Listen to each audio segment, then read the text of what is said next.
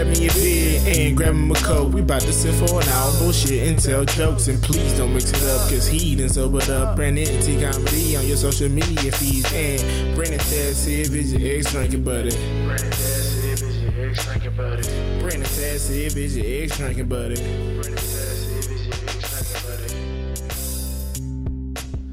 What's up, everybody? Welcome into another edition of Brennan Tassif is your ex-drinking buddy. I'm your host, Brennan Tassif. If you're new to the show, quick rundown of the show. Used to be everybody's favorite drinking buddy. Used to hang out with friends, get drunk, and reminisce about old stories of partying, getting in trouble, doing drugs, drinking. I'm sober now, but that is still one of my favorite things to do. Most weeks I will be joined by a guest. This week is another exception. Solo pod. Savannah is in the building, but she's not going to be joining me on the mic. You might hear her from time to time chime in. Maybe. But a lot of stuff has been going on this past week and a half, so just everything fell apart as far as having guests. I do apologize for the late posting of the episode, especially to Patreon. You pay good money to get the episode early, and I will hold myself more accountable moving forward. I do have a few episodes lined up, hopefully to bank a few as well. The problem is I'm discovering that everyone is on their own timeline. So in Jacksonville, as I've discussed before, a lot of people wanted to be on the show. They were excited to be on the show. You know, we would go out of our way to get everything taken care of, set up the recording. That is not the case in New York City. Everyone is kind of worried about what they're doing, what they got going on.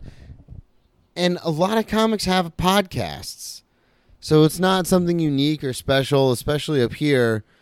So when I've tried to book guests, it's like, yeah, sure, like I'll be on it. And then, you know, plans change, things fall through, people don't message me back, or they'll message me back a few days later and be like, oh, I totally forgot. So no excuses, just results. I'd say I'm sorry, but then Savannah would say, just don't be sorry, be better. So I'm going to do that for you guys. I'm going to try to be better. Like I said, I've got some people lined up, some solid, reliable people lined up. So hopefully, I know I said this last time, but hopefully this will be the last solo podcast for a while. But I will not miss a week. That is something that not only have I said on the show, but something that's been drilled into my brain by other comics is no matter what, you got to put something out. So I just wanted to hang out with you guys, tell you about some of the stuff that's been going on lately up here. I got to meet one of my comedic heroes, Bill Burr, so I'm going to share that story. And then this Hurricane Ida business. So that was at the beginning of this month. We live in Midtown Manhattan, so we thought we were fine. We had no flooding at all. We're on the second floor. Drainage worked real well. As far as our neighborhood, when I went out the next morning, clear blue skies, you would have never guessed that there was a hurricane the night before. Didn't even think about it really. And then fast forward to about a week later, we get a call. Savannah gets a call from the storage company. Now, when we left Florida, we had a few things that we did not dream of parting with, but they were bigger items, so we decided to get a storage unit. Storage is way too expensive in the city, so we got one outside the city in Jersey. Didn't even think twice about it, really, because, I mean, how often does a hurricane hit New York City? And we got a call, and the storage unit said that there was massive flooding. We're on the first floor of the storage unit because said items are big and heavy, so we wanted to get one on the first floor. And we didn't know kind of what to expect. Part of me was hoping I was going to, waste the morning of one of my days off going out there and nothing was going to be wrong and everything would be fine. And it would just have been a waste of a few hours. But another part of me thought this could be really bad. And so a few days ago, I went out there to assess the damage, see what was going on, and they weren't kidding. There was massive flooding. So a few of the items, the whole reason we got the storage unit, were destroyed. Boxes of, clothes that Savannah had wanted to keep, totally just wiped out. I kept all my stuff from college, my old FAU days, every essay or paper or case study I'd ever written that I was proud of, all my notes, all my notebooks, folders, textbooks. I had kept all that stuff because I was like, I like to revisit that. I'd like to look at it and, just kind of be like, oh, I used to be pretty smart. Like I used to be pretty good at this kind of stuff. But yeah, all of it was completely destroyed. Not even like damaged. They kept putting damage on the report, but I was like, no, this stuff is destroyed. Waterlogged completely. Every book I've ever bought or given to me or bought, like there were a couple books I borrowed from family that were in there that are just gone. So, if they're listening, I'm going to have to buy you a new one. But yeah, so I was dealing with that this week. So that kind of put a hamper on the scheduling for the podcast. And then I had a couple of guests lined up, but, same thing that always happens in New York. Like I said, people were busy. Things came up, so we weren't able to make it happen. Like I said, we will... Joe, you're not the only shadow producer of this episode. Savannah is critiquing me as I talk to you guys. She goes, move on. So we are moving on. Anyway, that's what's going on up here. But I wanted to tell you guys a very, I thought it was a very funny story of meeting Bill Burr, one of my heroes, one of the inspirations for me to get back into comedy. Everyone knows his quote. Failure isn't living on a futon when you're 30. Failure is waking up next to someone you don't care about, going to a job you hate every day, trying to pay your mortgage. Loosely, that's what the quote is. One of the big reasons I got back into stand-up when I got sober is Bill Burr. And through some friendships that I have that I made before I even got here, and then some people I've met along the way since I've been here through those friendships, I heard that old Billy Rednuts was in town. And it was very hush-hush. Not a lot of people knew he was here. He didn't really talk about coming to New York until he was in New York on his podcast. But I got the word a few days ahead of time that he was coming into town. So I was like, fucking, you better believe it. I'm going to try to do everything I can to get out of work and get up here. So I could not get out of work that day. Matt, guest of the show, the big 1 year anniversary episode is with Matt. He was supposed to work that night, but he had an acting gig come up. So he was like, hey, man, can you cover the shift? It'd mean a lot to me. So I was like, fuck it, I'll cover the shift. There'll be other chances to meet Bill Burr. So fast forward, I actually got off relatively early for closing down the bar. It was only like 10:05 by the time I clocked out. So I was like, you know what? I'll text some of my friends that are at the stand with Bill and see what's going on. So one of them was like, hey, man, I'm pretty tired. I'm going to head home, but everyone's still hanging out. Just letting you know. So I'm like, all right, awesome. Take the subway up to the stand, and I get there. Now, I don't like to intrude. I like to try to be polite and try to just let people come to me, like those fish in the documentaries that have the little thing in the front of their heads. Let them come to me. So I'm sitting at the bar drinking a water, talking to the bartenders because I go to the stand so much I kind of know those guys. And we're just, hanging out. And I see Bill at a table. Paul Verzi's there, Joe Bartnick, Josh Adam Myers. They're all at this table. And I was like, well, I can't just walk up and say hello. That would be awkward. So I'm just sitting at the bar. Then Bill comes up to the bar to get a water. And he gets a water. Paul Verzi comes up. I'm like, hey, Paul, so sorry I missed your show. He was running his hour. I was like, I had to work. I wish I could have been there. And he's like, no problem. Don't even worry about it. And then him and Bill start talking at the bar. So now I am like 6 feet away, if that, from one of my heroes, an icon in the world of stand-up comedy. And I'm just like kind of fanboying out, star fuckering out, just like, oh my God, that's Billy fucking Burr right there. I don't say anything. I just sit there awkwardly staring at them. And then a couple other comics come up and they all start just talking, shooting the shit. And I'm sitting close enough to hear them, but not close enough where I'm part of the conversation. And I keep laughing randomly at things that they're saying. And that's when Bill succinctly turns to me and he says, "Are you going to join the conversation or just sit there like a fucking creep?" Which, I loved it.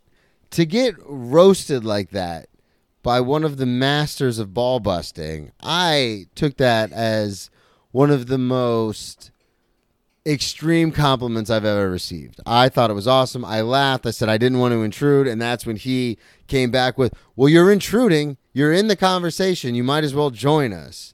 And I introduced myself, said I was a comic from Florida, and I know Bill and Paul are huge football fans. So, of course, I dropped I played college football in Florida. And then they were like, "What? That's crazy. You played football at a D1 school in Florida, the mecca of college football, as far as recruiting and stuff." So that was, they say don't meet your heroes, but it was actually pretty freaking awesome. So embarrassing. I definitely embarrassed myself by sitting 3 bar stools down, just hunkered over my cup of water, like giggling at them, but it was definitely worth it. So that's for sure. I wanted to share that story with you guys. And then, that was a story I wanted to share with everybody. Again, I do apologize about the solo shit. I know you guys don't want to hear me ramble. And I know Savannah doesn't like it because she just gave me a look like, "Stop bringing it up." But I did just want to share that story. So it got me thinking. The whole hurricane thing had me thinking. You can always go to BrennanTComedy.com/merch store, buy some merch, help Savannah and I rebuild, support the rebuild. #rebuild. Buy some merch. But the hurricane got me thinking. I'm pretty sure I've talked about all my arrests and different shenanigans briefly, if not in depth, on the show. But for those of you listening who might be new to the show, I got my second DUI in a parked car in a Walmart parking lot. Now, I know I've told that story plenty of times. I'm not sure if I fully shared the story of my first DUI. So I wanted to share that now because it was interesting with the way it happened. As most of you listening know, I was at a bar, O'Brien's, in South Florida, in Delray. And every Thursday, they did like a Thirsty Thursday. And so I got hammered. I was with a friend of mine from work, a female. And we were hanging out, having a good time. And then when I went to leave, I was like, "Hey, do you want to come back to my house?" And she's like, "Yeah, sure." And I'm like, "Bet." I haven't had any kind of intimate interaction since my college girlfriend and I broke up, and I got super fat after playing football, and I was an alcoholic at this point. So I was like, "Oh, this is awesome." So I got in my car, and as I'm driving, I stop at a red left arrow light. It turns green, but I'm not paying attention because I'm talking to the woman from work, and so I go a little late. I get lit up by the cops. Apparently, they'd been following me the whole time, and they said I was reckless driving or something was the charge. That the reason they pulled me over was because I was stopped too long at a green light, and that's reckless, something like that. They basically knew I was hammered, so they arrested me. Now, I know a lot of you know that story, but I wanted to elaborate on what happened after that, because a lot of people always, are curious, not only the process with that, but like how you get out of probation, or in my case, I just left. So I want to explain that. So I get the DUI, I go to jail overnight, and then I get what's called ROR, released on my own recognizance. Now, after that, a couple things happened. So I had, I know I talked about it with Emily on the show. I had Betsy, her car, and it was impounded. So a friend of mine took me to pick it up. We got that out of the impound. I think I borrowed like $200 from him to get it out. And now it's in this weird spot where I still have a job. I still have to go to class, but I don't have a car. I have a car, but I don't have a license because I refuse to blow. So they just take your license right then and there. And I'm kind of stuck. So I go a few times to court trying to get this whole thing sorted out. And normally what would happen is you would just get you would just say, okay, you got me. I was guilty. But because I didn't blow, and when they did the field sobriety test, I kept blaming the fact that I was walking funny on an old football injury, which I never actually had. I just was a big baby about it. You know, like when you're a kid and you hurt somebody else and you're like, oh, but I hurt my foot or I hurt my hand. You know, when you're wrestling with a buddy. I did that, but with the police at 22 years old. When they asked me to walk a straight line, I took 2 steps and I was like, oh, my ankle. Like, yeah, I might be in trouble, but I also am hurt too, so feel bad for me. I did that. So I thought maybe I could get out of it. Now, I couldn't afford a lawyer, so I just got to, and I was pre-law, as everybody knows, so I was like, I don't need a lawyer. I'll defend myself. Ted Bundy did it. I could do it. And then they were like, no, you need to get some sort of representation, even if it's a public defender. So I went to the public defender's office, thought I could get out of it, and I couldn't. She was like, just plead guilty. It's open and shut. You get a year of probation. Because you refuse to blow, you lose your license for a year. Easy peasy. Go to probation, pay the fines. It's all over with. In Florida, everybody gets one when it comes to DUIs. You get one. So I was like, all right, no problem. But at the time, I was still drinking, so it ended up becoming quite a problem. So fast forward, I can't even tell you how I got around, like how I got all this shit done. But I did. I got a lot of it done. Now, 6 months into probation, I'm finishing up with school. My roommates are finishing up with school. There's no reason for me to be in Boca anymore, Deerfield where we were living at the time. And I wanted to go home. Back to my mom's house in Palm Coast. So I went to my probation officer and said, hey, I want to move back home. Is there any way I can do probation there? I can't afford to stay here anymore. I don't have student loans anymore. Everything's run out, and I'm done with school. I want to leave. And she said, yeah, that's fine, but you have to do something called mail-in probation. So basically I'd be living in Palm Coast. I would go to Flagler County to check in, and then they would mail it to Palm Beach County. And I'm like, all right, that sounds easy enough. So I fill out all the paperwork. And then the day I'm leaving, shout out to my roommate, Big Len Dog. He drove me home. We're in the U-Haul, and we stop at the probation office before we get on the road because I have to hand in this paperwork for mail-in probation. So we're in the U-Haul. I'm 6 months into probation, still haven't done hardly any community service, really slacking on paying the fines, but I'm managing. I'm getting by. And I get there and I hand her the paperwork, and then she goes, oh, you filled out this section wrong. You're going to have to redo it and go in front of the judge to get it approved. And I was like, that is not what we talked about. And so in my probably hungover or still drunk brain, I was like, okay, no problem. I'll go home, I'll redo it, and I'll go in front of the judge. And I just left. Just completely dipped. And got in the U-Haul. I looked at Lenny and I was like, we're good, man. Let's head to Palm Coast. We're golden. And I left. So you're not allowed to do that under state law. You can't just leave the county you're being probationed by. And you especially can't just leave without telling anybody. So they issued a warrant for my arrest. But it's a level 3 misdemeanor. It's not that big of a deal in the system as far as there's no manhunt. They're not going to look at your social media to figure out where you are and come get you. They know eventually you'll slip up.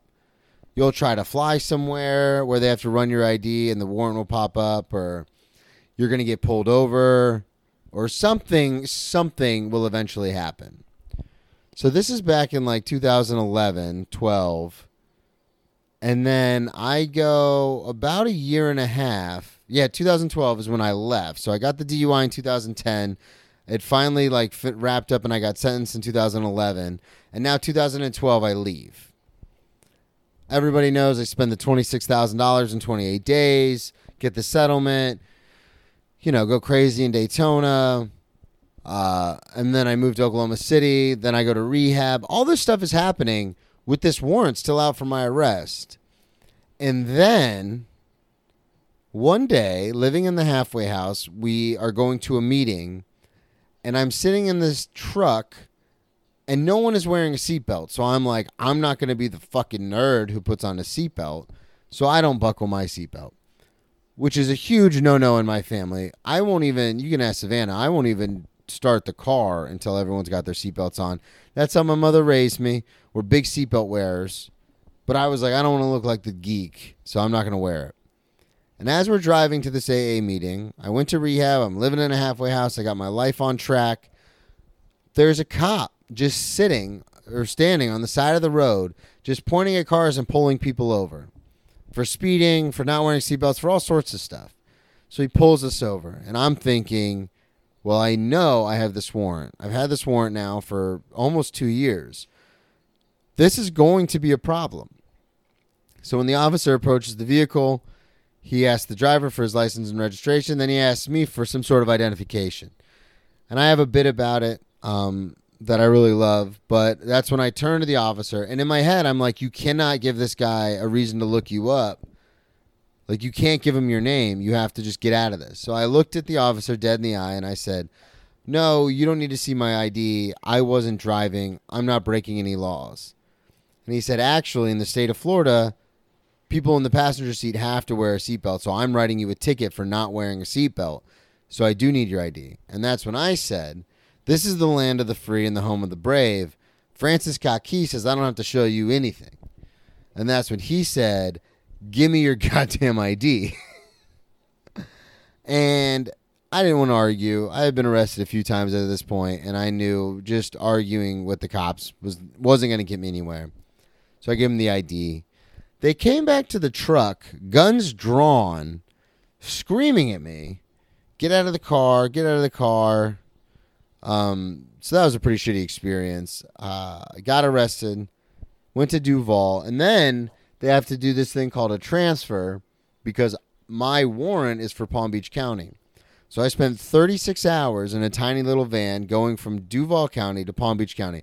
For those of you listening not in the know, that's a maybe 5-hour drive if you're going slow enough.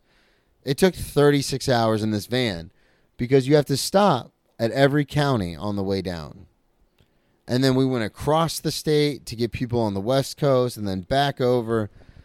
It was grueling. And they get you in there like Hannibal Lecter, like in this tiny little, like almost stall. In this van, there's like 6 to 8 stalls.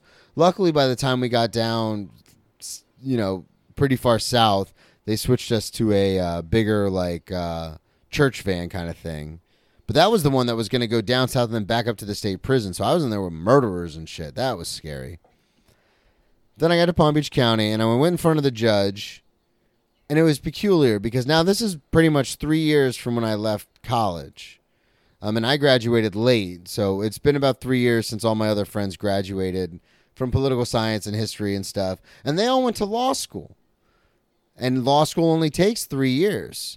So guess who I see in the courtroom on the other side working for the state prosecutor? Like 3 or 4 people I was in the pre-law society with. They just stayed in Palm Beach County and got jobs working for the state. So I walk out in the orange jumpsuit, shackled, and I'm like, hey, guys, what's going on?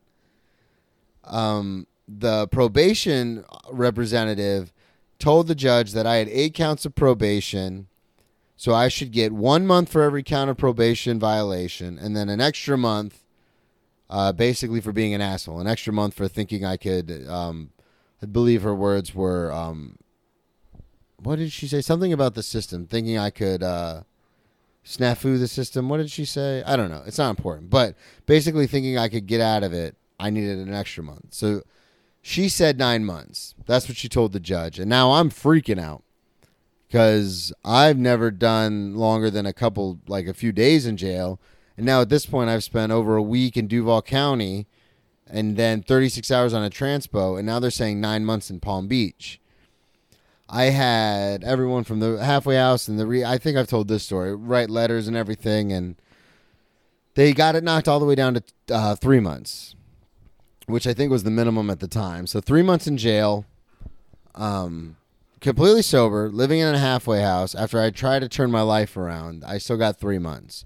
But the real kicker of it was when I got out, it wasn't like a lot of stuff. So a lot of times when you get arrested, they basically give you an option. Like you can go on probation for 5 years, pay all these fines, pay all these dues on probation, or you could do like 1 year in jail.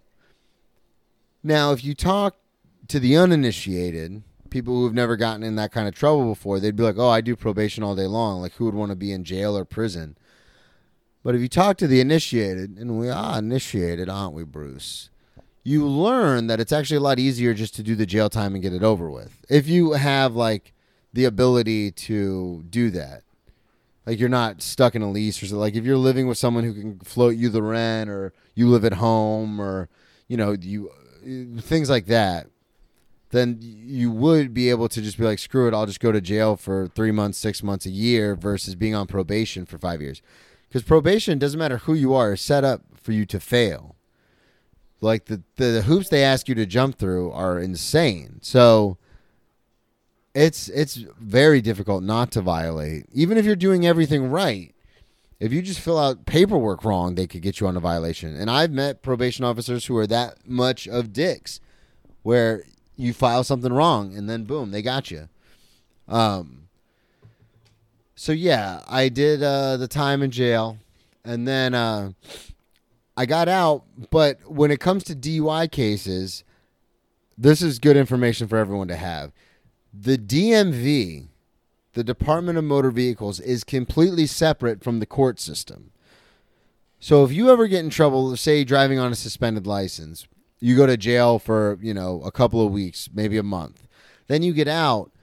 That absolves you of you've paid your debt to society when it comes to the court system, as far as you don't know fines or court costs or anything like that. Like if you go to jail, they'll wipe all that stuff out because you're doing the jail time for the most part. Like you still have to pay like the court costs and stuff. But a lot of times the fines and stuff get erased because you did time in jail. And so that makes up for it. But the DMV is separate. So when I got out of jail, obviously everything was done with as far as the DUI and the probation. All that was finished when it came to the court system. I was free and clear of the court system. But my license was still suspended. I still owed the DMV thousands of dollars in fines. And that doesn't go away. So I guess what I'm trying to say is if you get in any trouble when it comes to your license, if you take the jail time, it's not going to make a difference when it comes to the DMV. So I know that's not a super funny story, but I found it to be interesting. That's a little knowledge for you on the podcast. We're going to get more guests. I promise you that. Ex-Drinking Buddy will live on. Hurricane Ida really fucked up our plans. I saved our little dog's life, Closafine. That was pretty cool. She had got into something and was choking, and I literally stuck my finger down her throat and pulled out what she was choking on and saved her. So I'm a hero. Buy merch. Big show in New York City, Broadway Comedy Club, October 7th. And then I'll be at Broadway Comedy Club again on October 16th. Thank you so much for listening. I know, short episode. Wasn't all it was cracked up to be, but we're pushing out content, baby. You guys got to hear about Bill Burr. You get to hear what happens when you skip out on probation. Savannah, would you like to say anything to the people? No. She said no. I love you all. Thank you again for listening. I'm so sorry, but we're going to move on. We're going to get better. Subscribe on Patreon. Patreon.com/Brendan Tassif. BrendonTComedy.com for all your Ex-Drinking Buddy needs. And we will talk to you all next week.